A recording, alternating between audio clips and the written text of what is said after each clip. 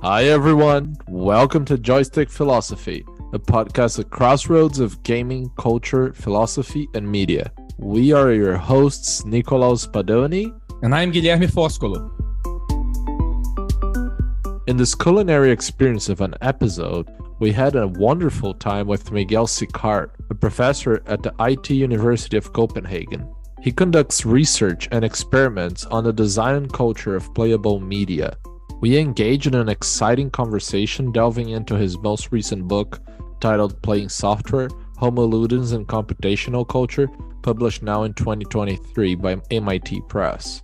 We discuss various intriguing topics including games and politics, software as alien agencies, the entanglement of humans in software, as well as soccer and a plethora of video games. So here we go. Hope you have fun. All right. I've approved for the recording now on my end. So yes. So everything should be fine. And now So now it's being recorded. So I want to be on record that I am chopping jalapenos. So if I put my fingers now in my eyes, I will start crying. So it's not the questions that you ask. It will be the jalapeno. I will blame it on. Great. Perfect. So let me just count to 3, and then we're going to start. Just for when we're going to edit this to have, a. No, you have to leave the jalapenos part. Oh, yeah. You can always edit it in afterwards. Yeah. So, Professor Sicart, welcome. It's great to have you here at Joystick Philosophy to talk about your most recent book, Playing Software, Homo Ludens in Computational Culture, just published by the MIT Press. And so for starters, what we usually do is a brief exposition of the conceptual tools. And in line with that, I'd propose you explain to us your innovative take on the concept of play, moving away from Huizinga, Calois, and Bernard Suits, and closer to Argentine philosopher Maria Lugones. And second, on the concept of interface, which we found rather interesting as this is space for entanglement between software and player. And last, about the concept of playthings and how it fits your general theory of play. All right. Thanks so much for having me here, and thanks for those phenomenal questions. Basically, let's summarize the main points of the book in a way that's approachable. All right. So let's start with the play theory, because that's, I think, something that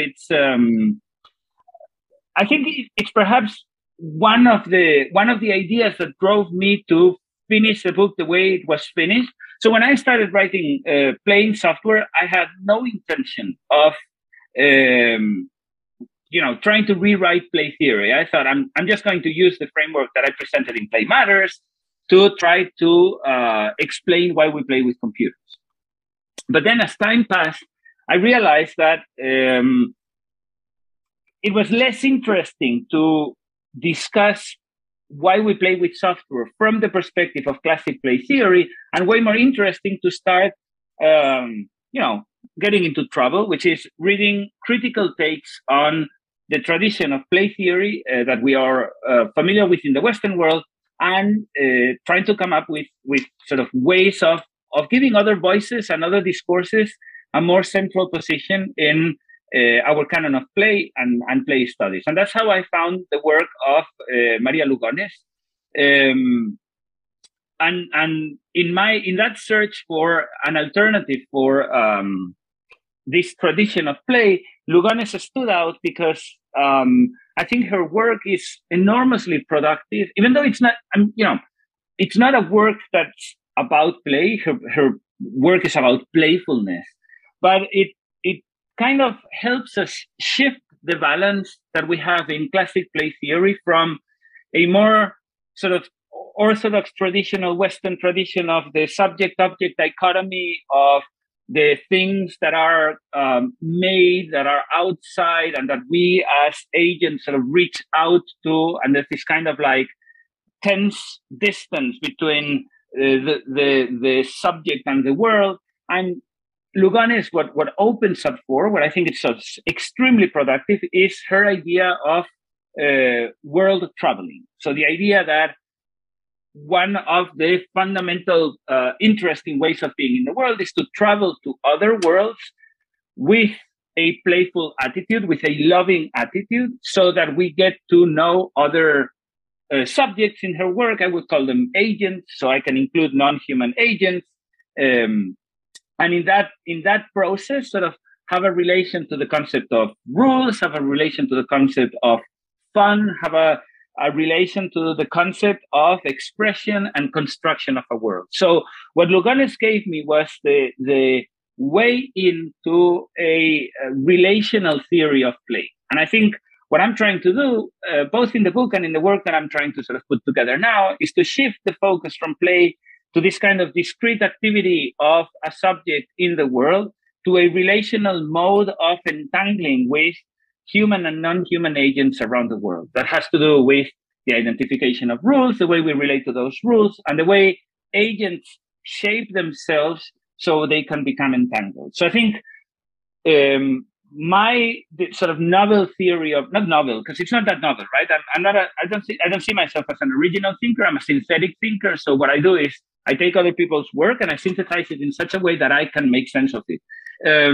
And so what I think what Lugones gives me is the possibility of combining ideas of play that are not of the classic Western tradition with ideas of philosophy of technology that are not necessarily part of this of the central canon of philosophy of technology. So through Lugones and world traveling, I can use Donna Haraway to think about the potential of play. Because Haraway's work has a massive play angle that she highlights, but it's very difficult to sort of really fit into classic Huizinga, even sort of Goffmanian theories of play, because it's so political to start, but it's also so weird and so alien and so sort of breaking the conventions of traditional Western philosophy. So through Lugones, I have the philosophical foundation to bring research like Haraway's or theories like Haraway to sort of try to make sense of what happens when we are playing with agents that are computational, that are not human. So that's what Lugones gives me, and therefore I would just go back to saying my proposal in playing software is to think about play as a relational mode of entangling with human and non-human agents. And I'm particularly interested in entangling or relating to computational agents, and that's why the book is called Playing Software. This also means that with this theory, I can start, or with this foundation, I can start thinking about, okay, so what happens when we play with software?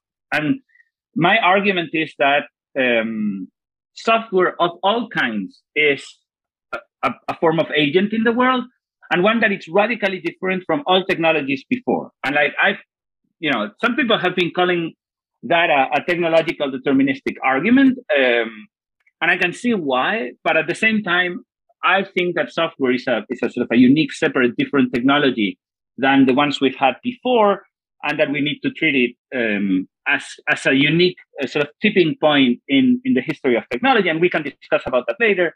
But sort of like, given this foundation, my premise is software is an agent in the world. It changes our agency and the world itself, and we need to relate to it. So if we want to make sort of an understanding, if we want to think about how we or where this relation with software happens, then we can appropriate the concept of interface and say, well, interface is a location, is a place where two agencies meet. We tend to see it we tend to think about the concept of interface in the classic old-fashioned design way, buttons and sliders and all kinds of sort of locations for interaction. But to me, they are not locations for interaction, they are locations for agency. In the interface, human agents and artificial agents modify each other so they can together live in a kind of a novel world, a novel sort of not physical, not digital, but combination of both worlds. And that's I think that's kind of like an idea that I wrote in Playing Software in its own chapter as kind of like a separate thing, but it actually it's something that looking back into it, it's something that I've been writing since I started writing about games, because my massive philosophical influence comes from Luciano Floridi's philosophy of information. And of course, in the background of my theory or idea of interface is the concept of infosphere. So this environment in which human and computational or digital agency meet together. So in his work, Floridi writes about the infosphere. I specified it to the interface. So in the infosphere, that's where we all inhabit with software. The interface is the place in the infosphere where we connect to each other. So that's like my take on the concept of infosphere. And all of this led me to think, hold on, what I'm interested in is not necessarily games or video games or digital toys. I am interested in all kinds of, and if you hear sizzling in the back, it's because I'm actually cooking. So for the listeners out there, the sizzling is I'm making a little bit of food right now. So it's always good to think while cooking. I find it sort of deeply relaxing. Absolutely. And hopefully it will taste good. And it adds to the argument. It adds to the argument. It does. So anyway, so my concept of play so this idea of play drove me to think about how limiting our concepts of games and toys and playgrounds are, and how this relational mode of thinking about play almost demands us to rethink the concepts of games and toys and so on. So I hate coming up with new concepts or new terms, but in this case, it was necessary to try to appropriate or claim the concept of plaything as the ontological concept that covers any kind of material technology or technology that we play with. So the plaything is a material, it's a thing that comes to being when we are at play. And it comes to being through our agency, but also through other multiple agencies.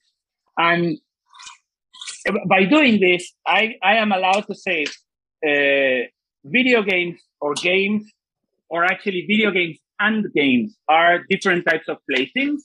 And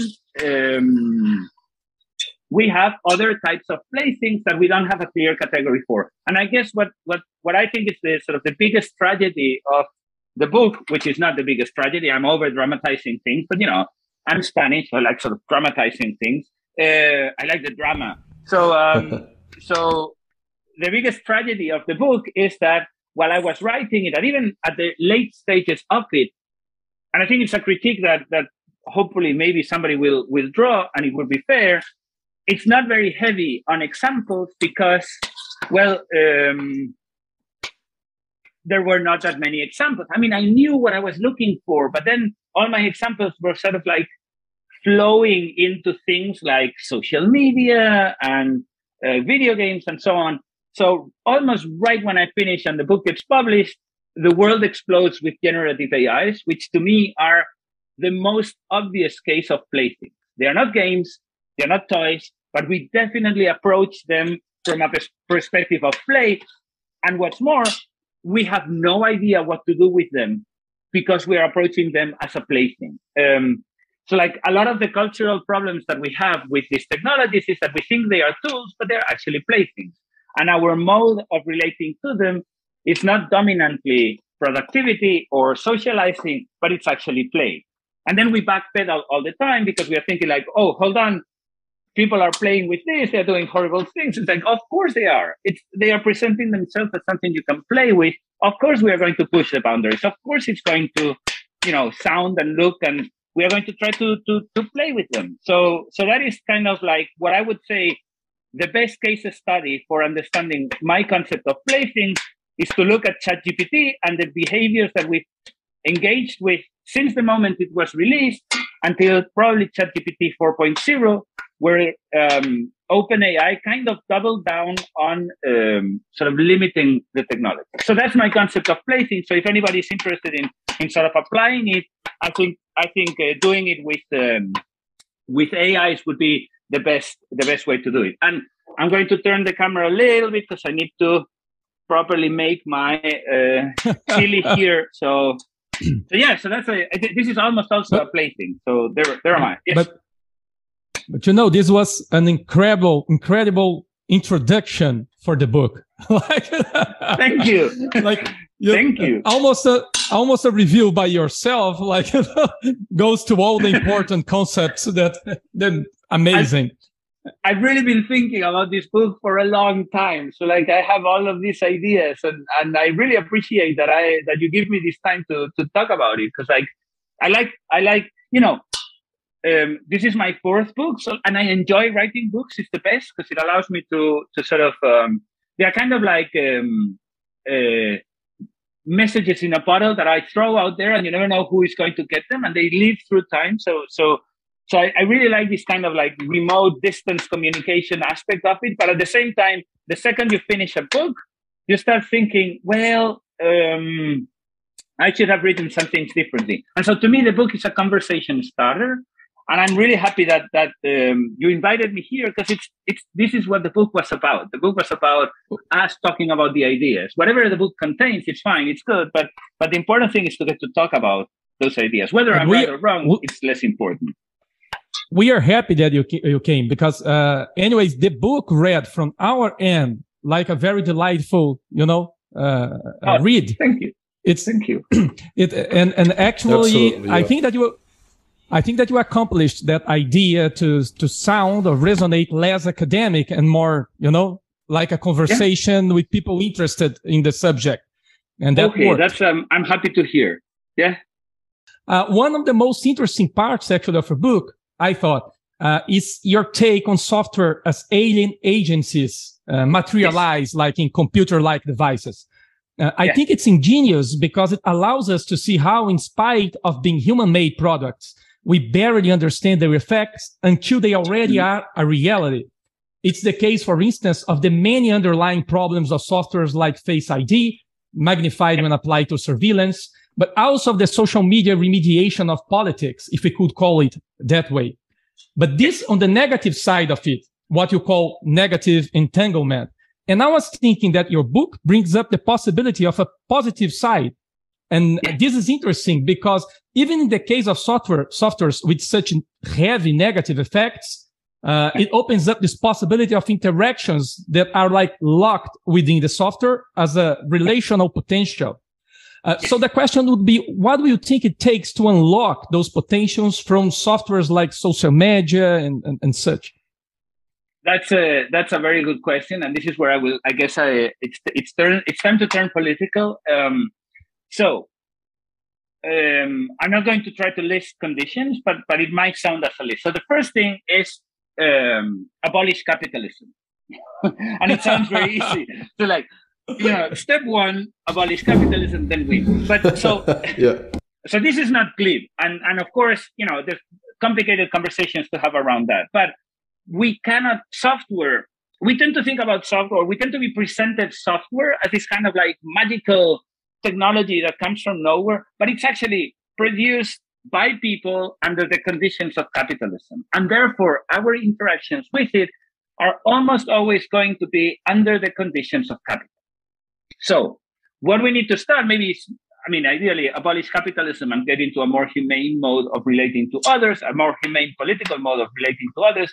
But if that cannot be done, at least generating the awareness or being aware of these conditions of production and conditions of consumption. The possibilities are there, but if we use the tools as they are presented to us, we are just going to reproduce these cycles of consumption and value extraction. So that's the first condition to unlock the potential of these alien agencies is to, if not abolish capitalism, at least be aware of this nature. And then the second step is to develop individual and communal tactics to really engage with these agents and their potential and shape the possible worlds they contain in such way that they enhance our well-being and they also enhance collective well-being. So I'm going to go back to Floridi's philosophy of information, because there's one concept that he throws or that he proposes as part of his ethics, which is that of creative stewardship. So in the infosphere, both humans and artificial agents have creative stewardship. And it's a great concept that he really doesn't explain that much. It's sort of kind of a value-driven ethics, but to me, it's fundamental. What we need to have is, after we are aware that we cannot reproduce the modes of capital built into the systems, then we need to say, these agents and us need to be able to create worlds that are not reproducing those models, that are actually exploring new models and exploring new possibilities. So, sorry, I disappeared. People might be coming home. So that's exactly what. Yeah, life is happening as we are talking. This is great. So that's I think to me the second step, that we don't see alien agency as an instrument, but we actually see it as a companion. And then I'm, of course, drawing back again to the notion of companionship that I'm very inspired by Donna Haraway. So companionship with these alien agencies in this kind of sense of together being stewards, creative stewards of the possible new worlds that we can create with them. That should be a negation of the capital models that are driving these particular technologies. So I think that's, and I think that we see sometimes these possibilities, right? The people who are experimenting and playing with technology and suddenly offering us new modes of experiencing them, they know that we need to move away from the way technology is intended to be, and that we can create alternatives. Most of these people who explore alternatives are artists, but the relation between art and play is well known historically. I mean, after all, a lot of our understanding of play comes from aesthetic thinking. So the arts would be the first place where I would look for those kind of behaviors. But also sort of deeply political engagements with them would also work. I'm very fascinated currently by this particular behavior that has emerged in the context of large language models and their uses. There's a behavior called prompt injection, where you can trick a language model to break its own instructions. And right now we are using it mostly for fun and to see how things break. But to me, there's an impressive potential of actually taking this technology and say, like, look, we can break its chains, not to say stupid racist stuff, but to actually together formulate new possibilities, right? So, and again, that falls on us. It's like, that is the ethos of that, which I think is by the end what I really wanted to write with playing software. There's an ethos to the way we play with these alien agencies and we relate to them. And that's what should be driving our interactions. So yeah. We can break the Skynet. Yeah, exactly. We can, but we don't need to break it in the sense that it doesn't need to disappear. We can break it in the sense that we can reuse it. So I'm also part of this work on prompt injections. Also has to do with my interest in the Luddite movement. So I'm going back to the Luddites, which is crazy. Who would have thought? And my interest in the Luddites comes from, can we adapt some of the ideas of the Luddites into a more, instead of destructive, more productive way of engaging with technology? Can we make breaking technology a productive act rather than a negative act? Can we end up having a Luddite ethics of technology, one that starts and takes as a fundamental principle breaking, but breaking as creative stewardship and not breaking as destructive, uncreative or sort of negative engagement? So that's what I'm sort of working on now in my extension of playing software. There you go. I gave you a sort of a sneak peek on the future work. No, I think that's fantastic, Miguel, because as you were answering, I was remembering here of Kitla, specifically a situation there in which Hitler hated Apple. He hated Steve Jobs. Yes. He hated that, right? And he hated precisely because they had all those beautiful, let's say,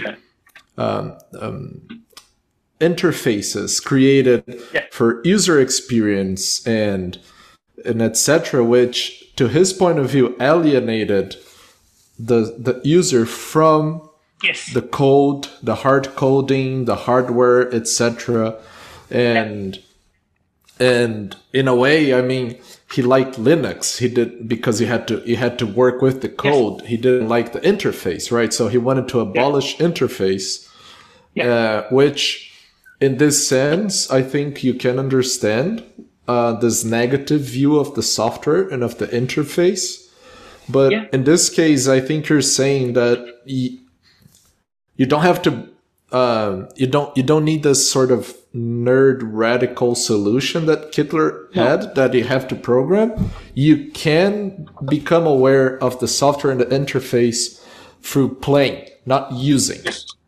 Yes. Yeah. Exactly. So it's a perfect bridge between the kind of ideas I have and Hitler's traditional sort of, or not traditional, Hitler's idea of engaging with the material of engaging with the practice of commanding a computer as the real way of understanding how they work. And so for Hitler, it was really just programming that was the sort of entry point. And to me, it is playing because, I mean, there's always going to be programming, but perhaps I'm more leaning towards a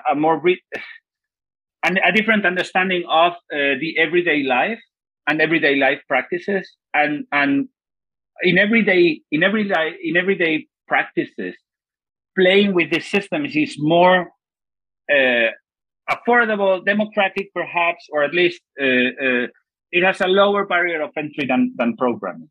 And that said, I also think that everybody should understand how to use the command line, and that all computers should start with the command line. I use an Apple device. I use a graphical user interfaces all the time. But when I have to do real work, I jump on the command line, because that's where you're literally in this kind of conversation with the computer, right? The main difference to me is that the command line is not playful, but the prompt line is very playful, because it accepts natural language, right? So we are suddenly having all the possibilities, all the ambiguities of human language as a way of instructing a computer system. And that's where we have a blooming opportunity for play. Sorry. No. Sorry. I just remember that when my family bought the first PC back in the 90s, the way that we as kids used to play MS-DOS. I mean, we were interacting with DOS and not with the beautiful interface and whatever. It felt playful. Yeah. It was exactly. I mean, I find a lot of the kind of hacking work that you do on the command line, once you get a little bit of fluency, it is a lot of playful. What can I pipe from this process to that process, so I can do like kind of weird random stuff. Back in the days where Twitter was not a horrible place, or was a less horrible place, I used to follow an account with like command line tricks, and all of them were like mind-blowing relations with this artificial agent. That's the sort of the computer running stuff, right? And seeing the world through, not seeing the world, seeing the world the computer lives in, seeing this data it feeds with, seeing sort of getting a conversational way of making sense of the world this software lives in, and by extension, we also live in. But it's crazy. It's phenomenal. It's the best.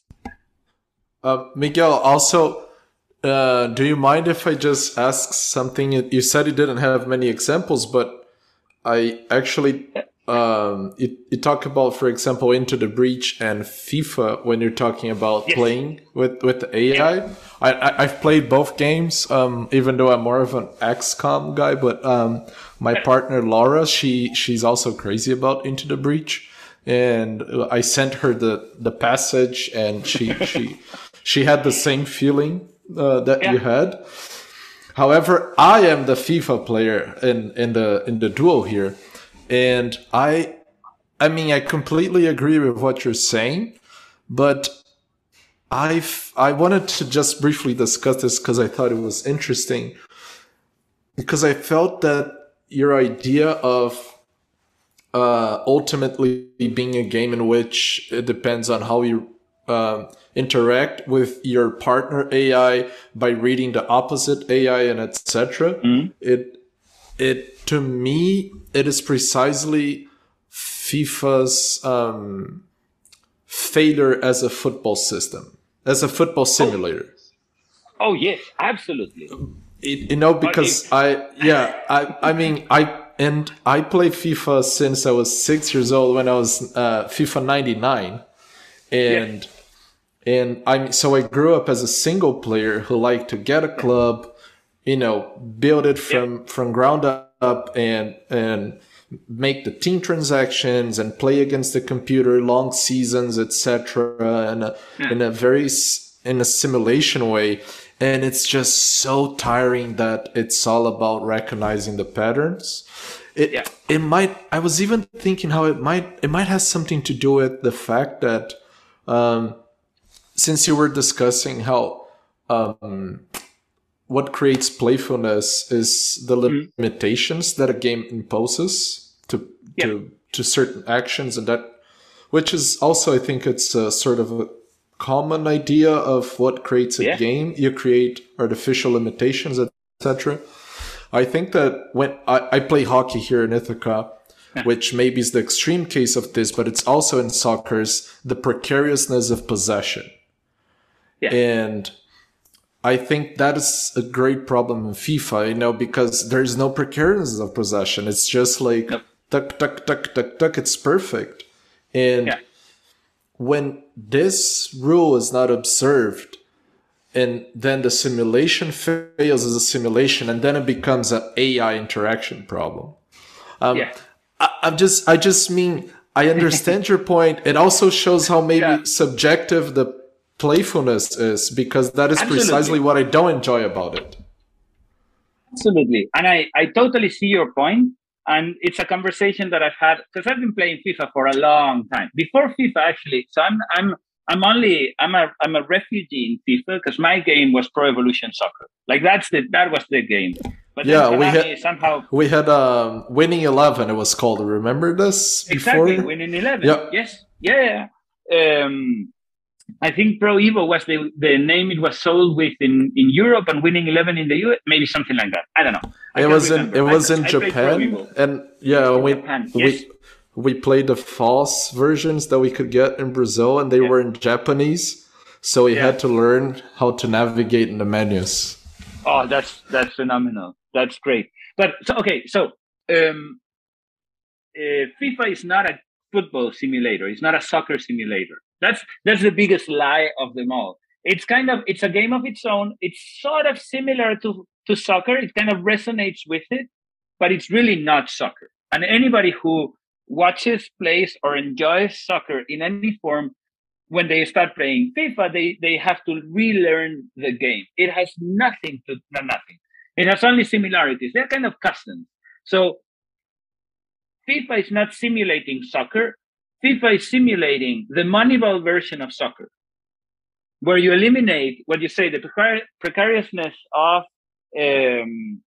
possession. You eliminate the importance of midfield. In soccer, midfield is key. In FIFA, midfield is kind of the passing zone, where you just like run there. You highlight, how can great players who are sort of data invisible or very difficult to see through data, how do they fare in FIFA? They fare poorly. Anyway, so FIFA has nothing to do with, not nothing. Again, okay, I'm exaggerating. So FIFA has absolutely nothing to do with the game of soccer. It's just a simulation of a different game, of a different understanding or interpretation of game. And in that sense, I totally agree with your view on sort of the limits of FIFA, and the fact that it is basically a pattern matching game, particularly when you play it online, as I describe in the book. Against other people, it's all about reading these patterns and reacting to patterns. I would say, now that nobody's listening, I would say that FIFA online on 1v1 is closer to playing Tetris than to playing soccer. So yeah. That's and super interesting. What's interesting about that is that, this kind of computational program became so ingrained that it seems like impossible to propose a different game. It's like people already are expecting the same kind of, simulation. It's not a simulation, but the same kind of game from next iterations of the game. So yes, we are stuck in this loop where the optimal way we have of thinking about how to simulate soccer is not a soccer simulation. And it's just, we're stuck there. There's nothing else to do. And of course, not to bring it again to capitalism, but with the amount of money that Electronic Arts makes with FIFA, it's never going to change. There's no competition. It's locked there. Not to sound very capitalist realist, but we are pretty much stuck with that. And I mean, so by the end of the day, I want to critique it, but I also love it. So, Sure. Yeah. But I learned to love it when I realized it was not a soccer game. It was just a different thing. Yeah. But I also get the kind of relationship you had with FIFA because, as you put in the book, it's the kind of game that, you arrive home tired from work and it fits. It fits specific situations of, day by day life. So exactly. It becomes this kind of very comfortable, mundane practice of play. And those are the ones that I am really interested in. I'm like all about this kind of mundane practices of play. Whether with video games or with other technologies, whether with other playthings, I think the mundane is the most interesting domain. Miguel, moving a little bit, I don't know, to perhaps the only negative, how to put it, not negative, but darker side of your book, the darker chapter, which is the chapter on QAnon. And, you address... You because it's such a happy and propositive, and light book, and then there is that chapter which condensates all the negative effects, all of the dark side. Yes, exactly. And then you depart from that article which I read. I also read by Reed Berkowitz, in which he goes to analyze the phenomena from the gamer designer's perspective and all that. And but right from the start of your chapter, you take the time to state that QAnon and other conspiracy theories, etc., are not games. You put it like clearly. But those phenomena, as we know, cannot be explained solely by the illusory attitude of those who take part on it and who would have borrowed it from whatever games they play. I mean, reading the chapter, it felt to me like somehow you're proposing they are borrowing it from other stuff and bringing it to QAnon and whatever. But your book opens up these perspectives of softwares also having this negative effect from entanglement, which they can produce with users actually. And which most of the time seems to emerge from hidden features which make their way through sympathetic or supposedly neutral interfaces.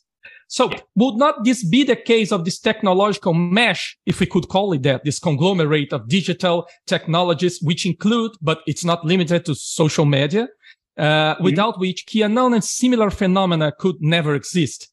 And if that's the case, why avoid calling them games? I mean, would they fit better playthings as a, Absolutely. So the main reason why I was so adamant in not calling them games, and also sort of trying not to insist on calling them playthings, is that there's a lot of people who have done phenomenal work on looking at this phenomena, and they have looked at them from very many different perspectives. And I think that just calling them games or playthings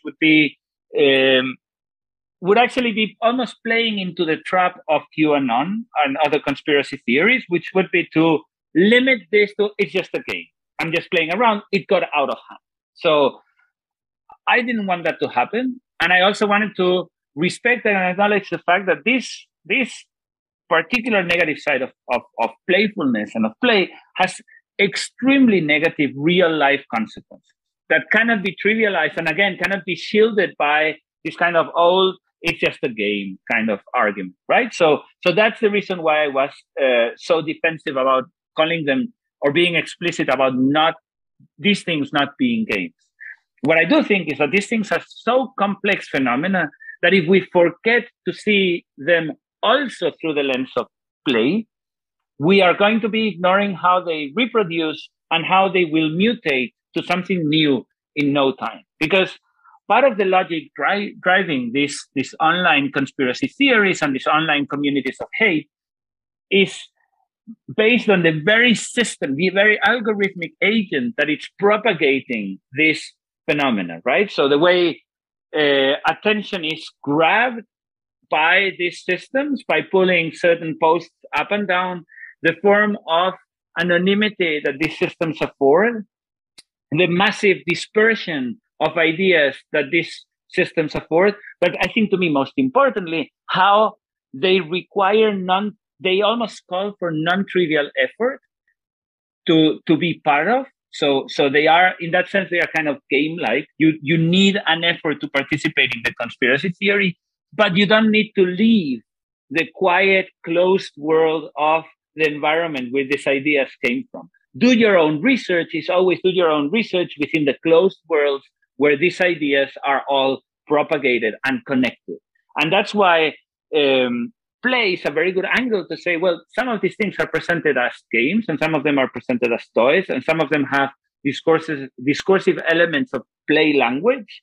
So we need to take into consideration how people might enter to them because of the pleasures of play, the non-trivial effort to reach a result, the pleasure of living in a closed world.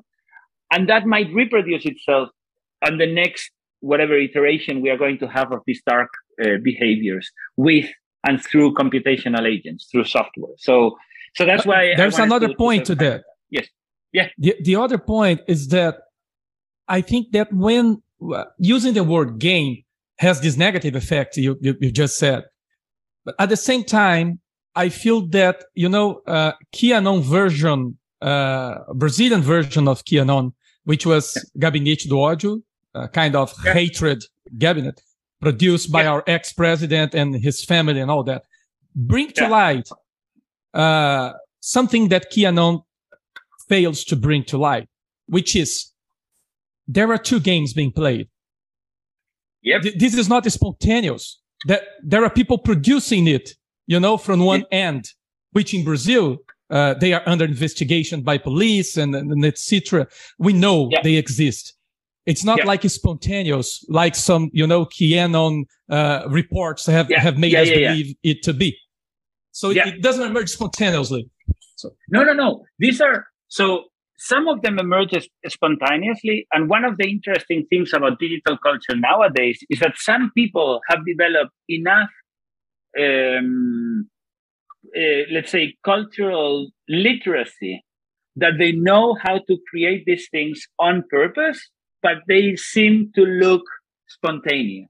So some people have learned to create interfaces where we meet and then we think that we have discovered this thing, while by the end of the day, it's just a game that has been designed by somebody with nefarious purposes. So absolutely, there's an element of,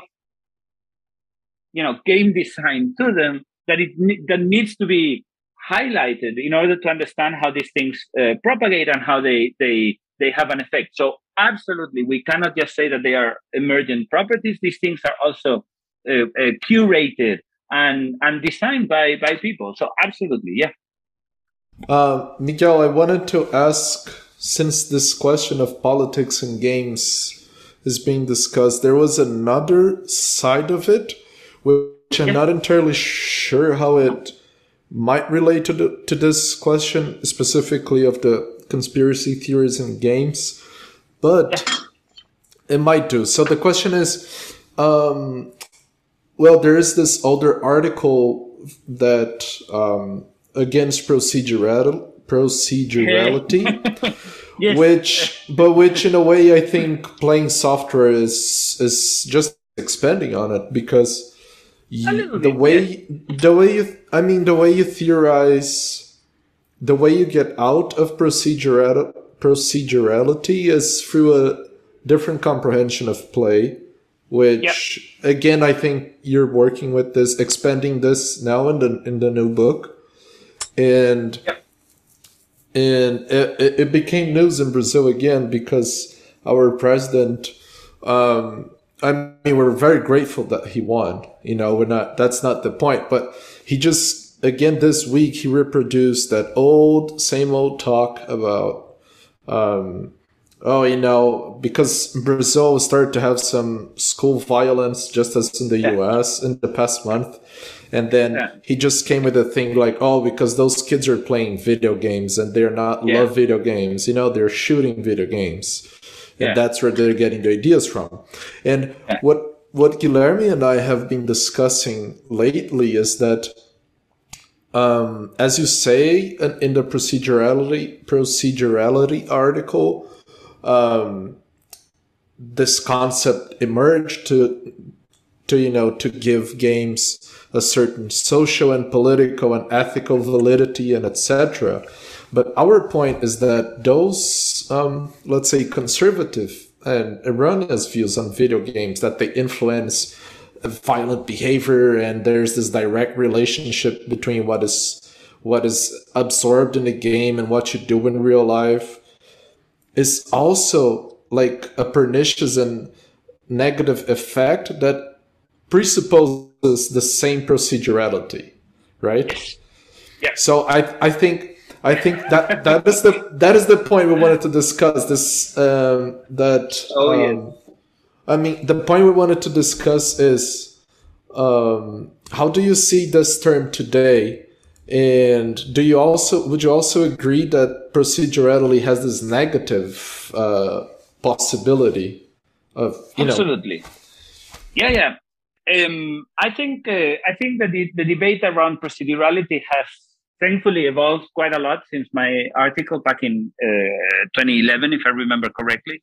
Yes, that's it. And I think so I think a lot of the field in the study of games have moved forward very much, and I think we have reached that position where, sure, we understand that it's important to look at the processes of games, but at the same time, we cannot look at them without the human element and the play element. And I think if anything, that's kind of the legacy of that conversation, was that also that we can have highly procedural systems with like really interesting human elements to them and really interesting computational procedural systems that say very interesting things about the world. So I think we've moved on. However, there's still what you're highlighting is really fascinating to me, because it has always been one of the things that annoys me the most. Not annoys me, I think that's too harsh a word, but like puzzles me the most is that we have a positive proceduralist argument that says that we need video games, and video games are good because